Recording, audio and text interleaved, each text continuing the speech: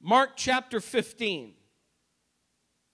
And today we're going to look at this statement and find out why it is that it's disturbing, but also find out why it is that it brings peace. And it might be today that there is somebody in this building that needs to understand all that Jesus has done for you. I don't have time in this message to talk about the height and the breadth and the width and the depth of all that Jesus did for us. We don't have time to deal with that today. But today I'm hoping that somehow through this word you will begin to see how important the crucifixion of Jesus Christ really is, both to your life as a believer, or if today you walked into the building, you can honestly say in your heart, I really have not accepted Jesus Christ into my heart to allow Him to cleanse me of my sin and to purify me of all unrighteousness, then today I would hope that by the end of this message, by the time this meeting is over, you will take time in your heart to repent of your sin and come to a loving, living, everlasting, wonderful Savior.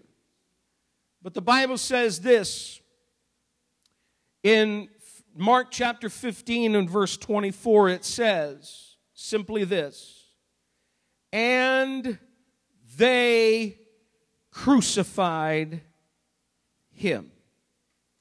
And they crucified Him. I'm going to stop right there. There is another part of that verse of Scripture. But I want to look at this Scripture from this verse or this statement from the side of it being a disturbing statement. And the way that we're going to do that today, the way we're going to see this, is we're just going to see those three little words, they crucified Him. And we're going to see how, first of all, these three words should disturb somebody on the inside once they hear it. First of all, they. Who were they in this part of the Scripture? Who were they? What is being talked about, or who are the people that are being talked about? They were the ones who should have died. They were the ones who were part of fallen humanity. They were separated from the Father because of their sin, but they did the crucifying. Brothers and sisters, you and I have to recognize today that they is not just the Roman soldiers on that particular day, but you and I are part of the they that are in this verse of Scripture. We have to look at this for a moment. While they, in the story itself and in this passage, refers to the Roman soldiers and the religious leaders of the day, those soldiers and the religious leaders represent you and I. It's an amazing thing. There are a whole lot of people who are religious today, but they have yet to come to a living, vital relationship with Jesus Christ. There are people packing into churches this morning, and they know nothing about what it is that Jesus has really accomplished for them on the cross. He died on the cross so that they could be free from their sin. He died so that they could go free. The they in this picture are those who are full of rebellion, full of hatred, full of jealousy, full of doing their own thing, full of pride. They are the ones who are going after whatever it is that they want. They are the ones who crucified Him. And brothers and sisters, before we begin to feel that we are sitting here today as believers in a little bit different category, I want you to think back about what you once were. Paul took a little time in the book of Ephesians to talk about what those Ephesian Christians once were before they came to Christ. And he talked a little bit about how they went away from, they did their own thing. They fulfilled the desires of their flesh, whatever the dictates of their bodies were. They just followed after it. They went after it. They operated on their own instincts, and they did whatever they could. He said, but now in Christ you have been made free. But now in Him you have been set free. Brothers and sisters, you and I were part of the they. It was because of us that he was crucified. You might be sitting here today, you might say, well, I come to this church, and because I do, I'm okay. Your coming to this church does not make you okay with God. What makes you okay with God is when you come to the foot of the cross and you confess your sins to him, not to a man. There isn't anything I can do to cleanse you today from your unrighteousness and from your sin. There's absolutely nothing that I can do.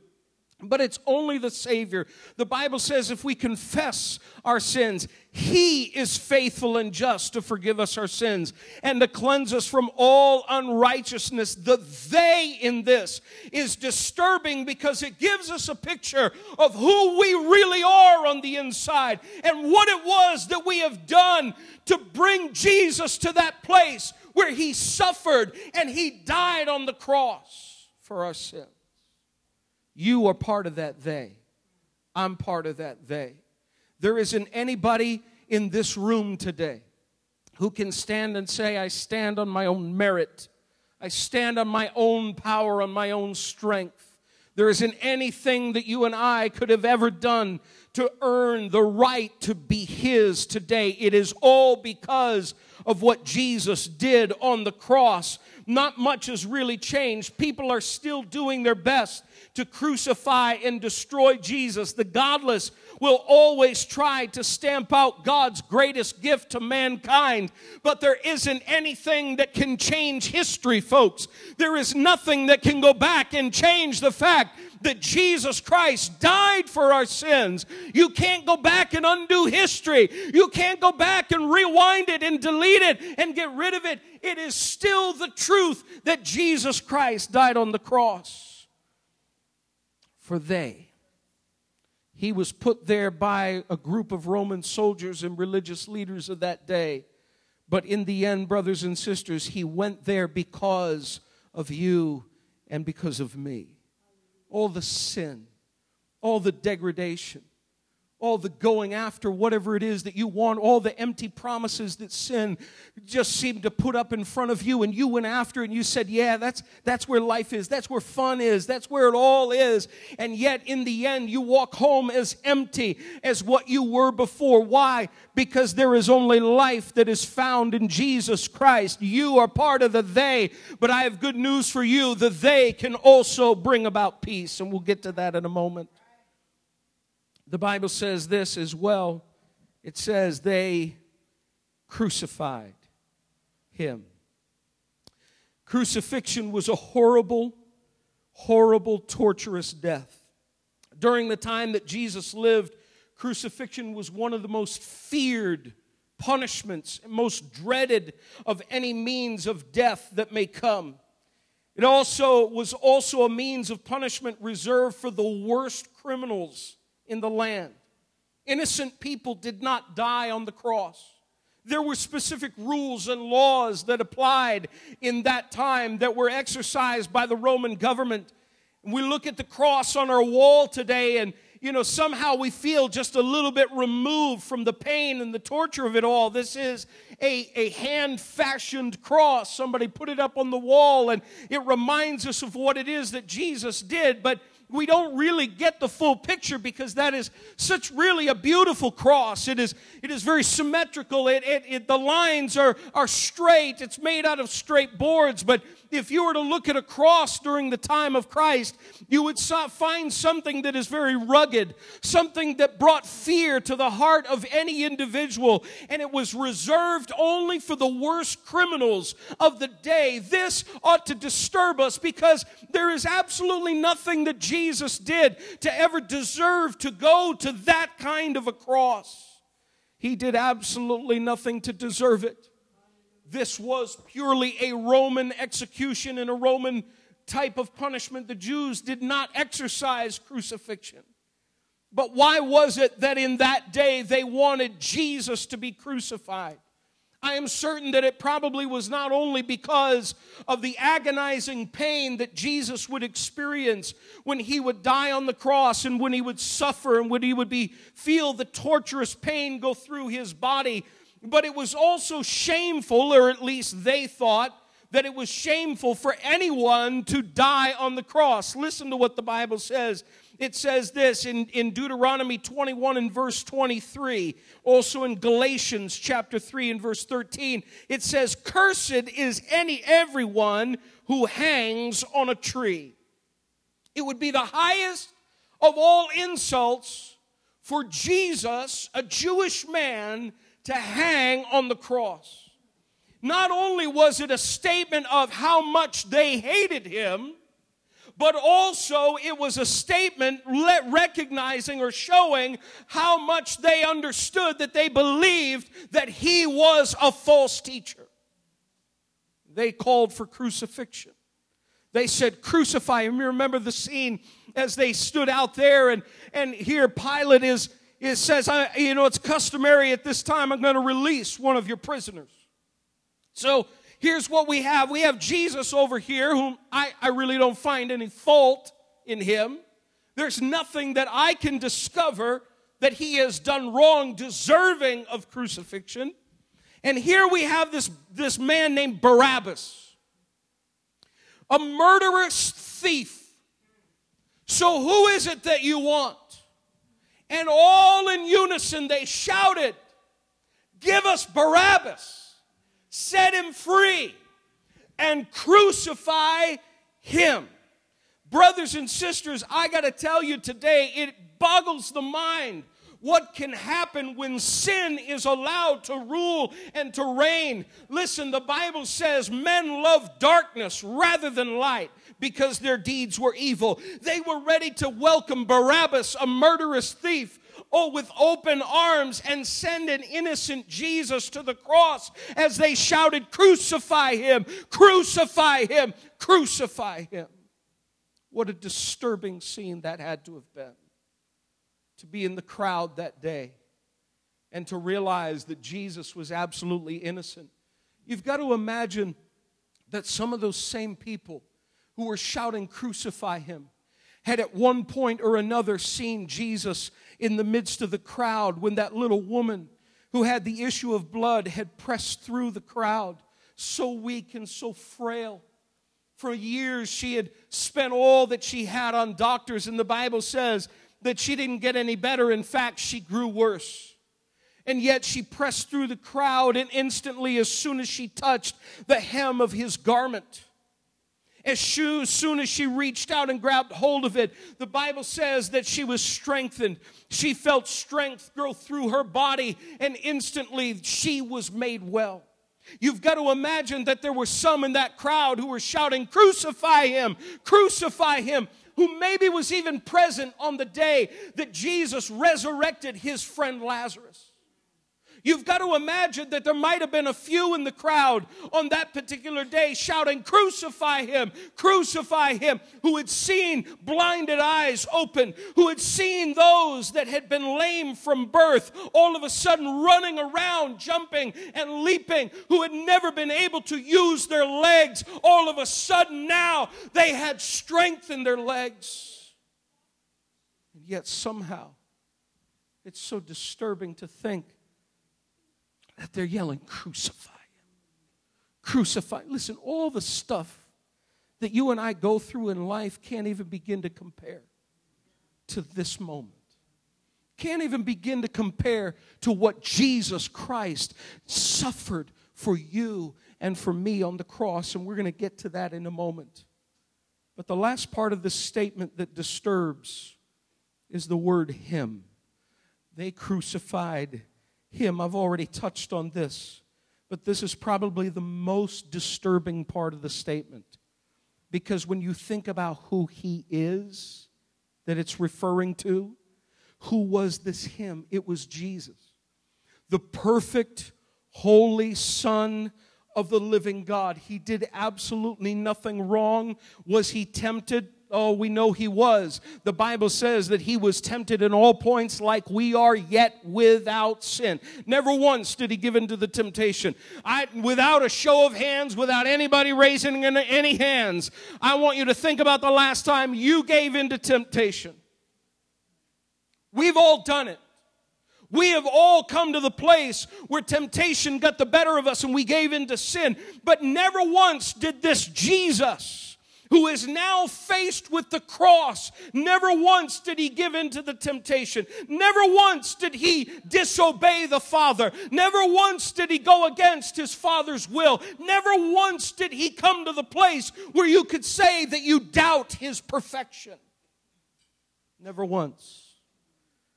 He was the holy, righteous, living Lamb of God, and yet now he was there dying on the cross in your place. He was on the cross for you and for me. You and I should have felt the nails puncture our skin. We should have felt it go through the tendons and past some of the bones in our bodies. We should have felt the struggle of the pain of the cross. And yet, brothers and sisters, you and I did not, because somebody decided and chose that he would come down and he would be the one to die in our place. If you want to really know how horrible sin is, I encourage you, read Matthew 27, read Mark 15, read Luke 23. Read John chapter 19 and begin to see how horrible sin really is and what it does. It drove the Savior to have to die on the cross so you and I wouldn't have to experience that kind of suffering and that kind of penalty for sin. I don't know about you, brothers and sisters. I have a renewed gratefulness in my heart for all that Jesus has done. I have a renewed gratefulness in my heart for the fact that he died for me. He died for me. Listen, the Bible says, while we were yet sinners, Christ died for us. In other words, while we were still hostile toward God, while we were still shaking our fist at God, while we were still out doing our own thing, Jesus loved us enough to come to this earth and die for our sins. While we were yet sinners, he died. He died. But this same statement should flood the soul with peace. How is it that the same statement is so disturbing and yet can also bring peace? Let's back up a minute. Go back to the word they for a minute. And I want you to see that they, though they crucified him, John chapter 19, verses 10 and 11, record for us an exchange. You're not too far away from the book of John. Why don't you go there? John chapter 19, verses 10 and 11. And I want you to listen to this interchange between Pilate and between Jesus. And though they crucified him, you've got to see that Jesus in all of this had the power. Here's what goes on. The Bible says this, John chapter 19, verses 10 and 11. Do you refuse to speak to me? Pilate said. Don't you realize I have power either to free you or to crucify you? And here's what Jesus said. Jesus answered, you would have no power over me if it were not given to you from above. In other words, Pilate, you think you're the one with all the power here. You think you're the one right now who has all the power and the upper hand. But you need to understand that that power has been given to you from above.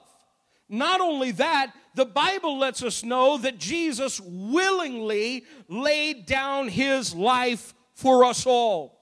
In other words, we look at the they in that and we think they have all the power. But they really don't.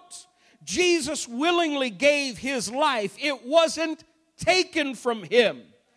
They thought they had the power to take his life from him, but Jesus, brothers and sisters, was born to die. That little baby that we celebrate every Christmas, that was being held in the arms of Mary, came so that all mankind could understand the forgiveness and the great love of God. He came to this earth so that there could be a crucifixion. Jesus was born to die. He came from heaven to earth to give his life, the Bible says, a ransom for many. It was a gift that was given by him. It wasn't taken from him by them. He gave it. He willingly laid down his life. I'm not worried about the they in this scripture anymore because I've come to the cross and I recognize that my own sin put him there, and yet at the same time, he willingly did it. This is the great love of Almighty God, that Jesus willingly gave his life for you and for me. Oh, the Bible says they crucified. Crucified. How in the world can you get anything peaceful out of this? Just hold on. The horrible nature of sin was shown by this horrible death. It wasn't your death. It wasn't your death. It wasn't my death. The grace of God was such that it would be Jesus who would die in our place. Think about that for a minute.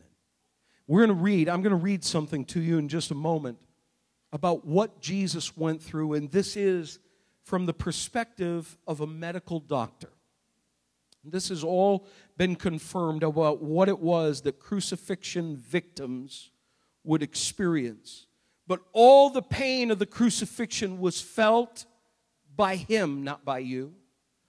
You wouldn't have to feel and go through it because, again, he willingly laid down his life. What really took place? Let me read this to you, and I want to read it so that I don't mess anything up. But this is described by Dr. C. Truman Davis, who wrote about the crucifixion of Jesus. Just listen if you would. Simon of Cyrene, who had been ordered to carry the cross, literally the patibulum or the horizontal beam that is placed that the victim is placed on, he is ordered to carry that, this heavy, heavy piece of wood. But he's ordered to place it on the ground.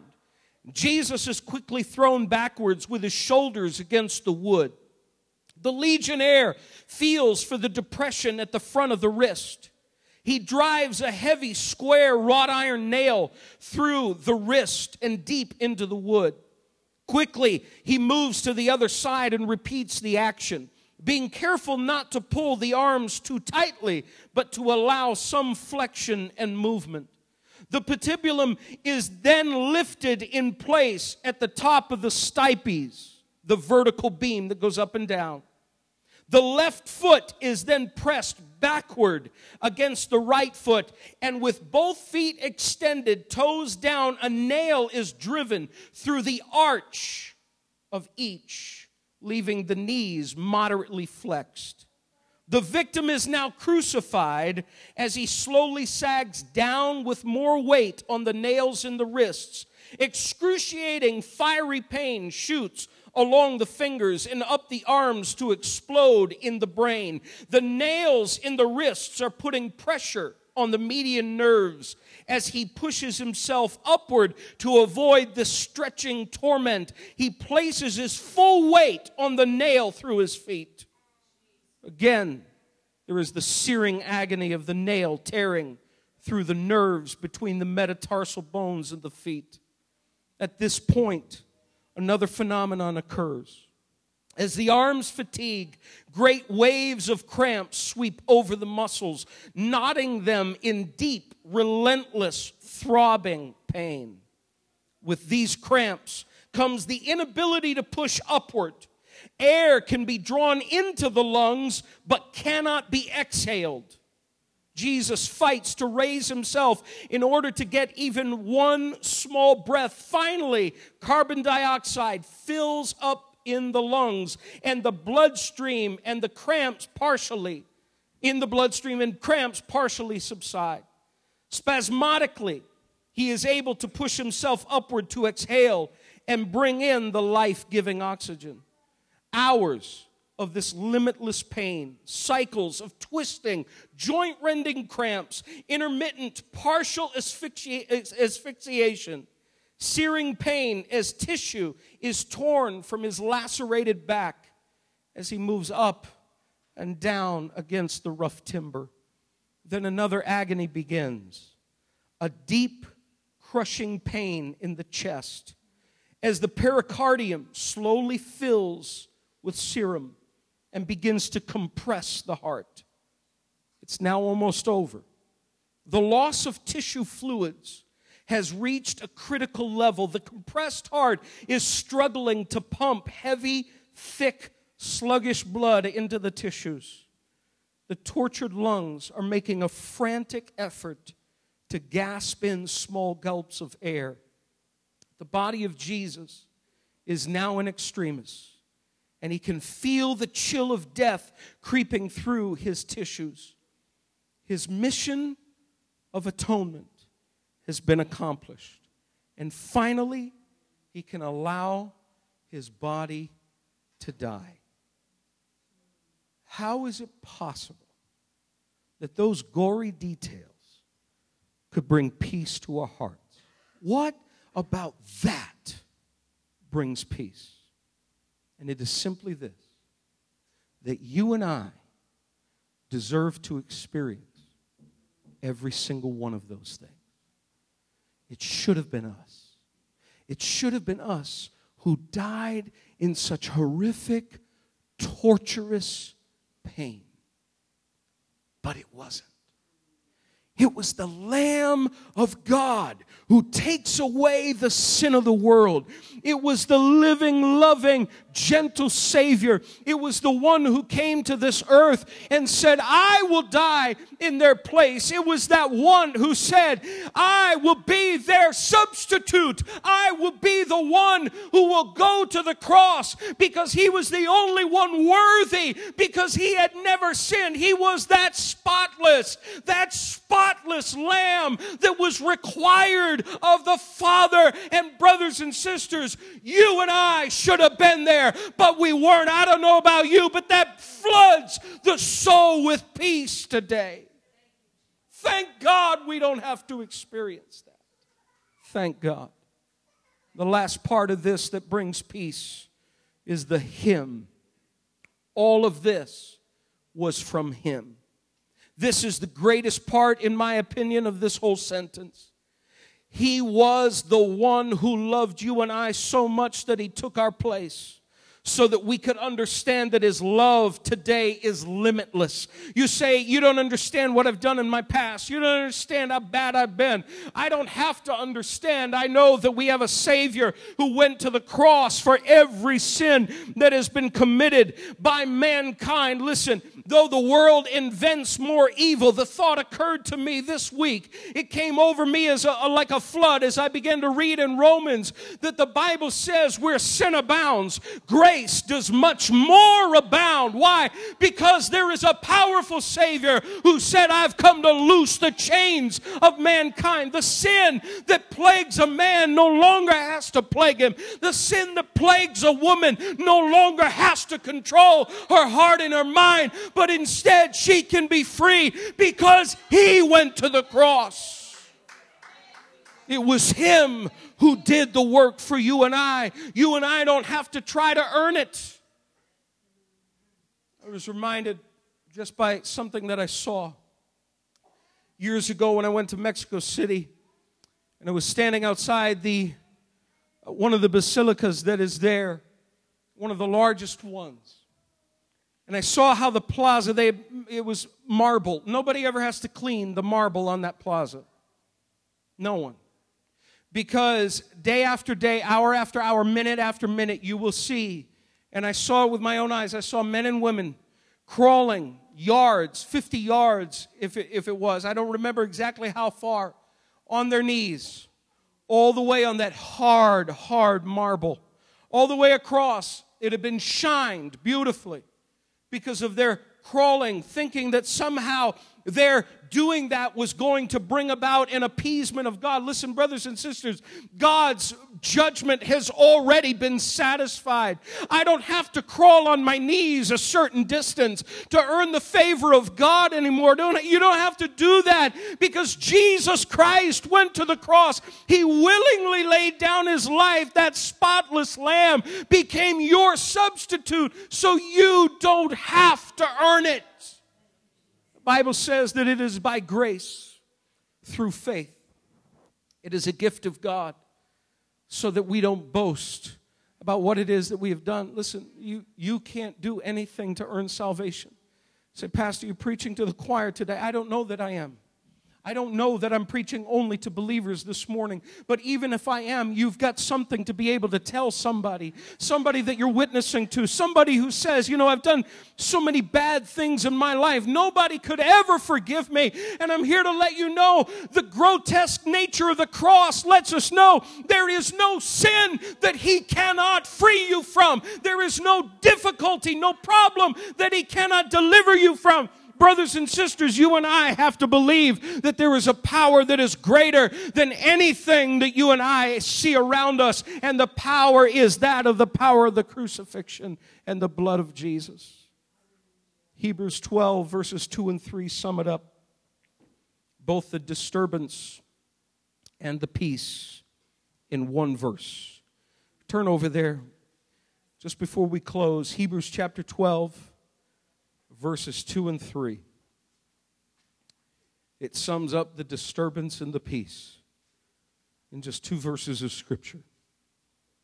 It says this: let us fix our eyes on Jesus, the author and the perfecter of our faith. Now here it is. Who for the joy set before Him endured the cross, scorning its shame, and sat down at the right hand of the throne of God. Consider Him who endured such opposition from sinful men, so that you will not grow weary and lose heart. Verse 2, the middle part of that says, who for the joy set before Him endured the cross. What kind of joy would it be to cause Jesus to endure the suffering that I just read to you about? This from a medical doctor examining what the body goes through during the time of crucifixion. What kind of joy could there be? The only joy that I can think about and that I can think of is this: that you and I would be free.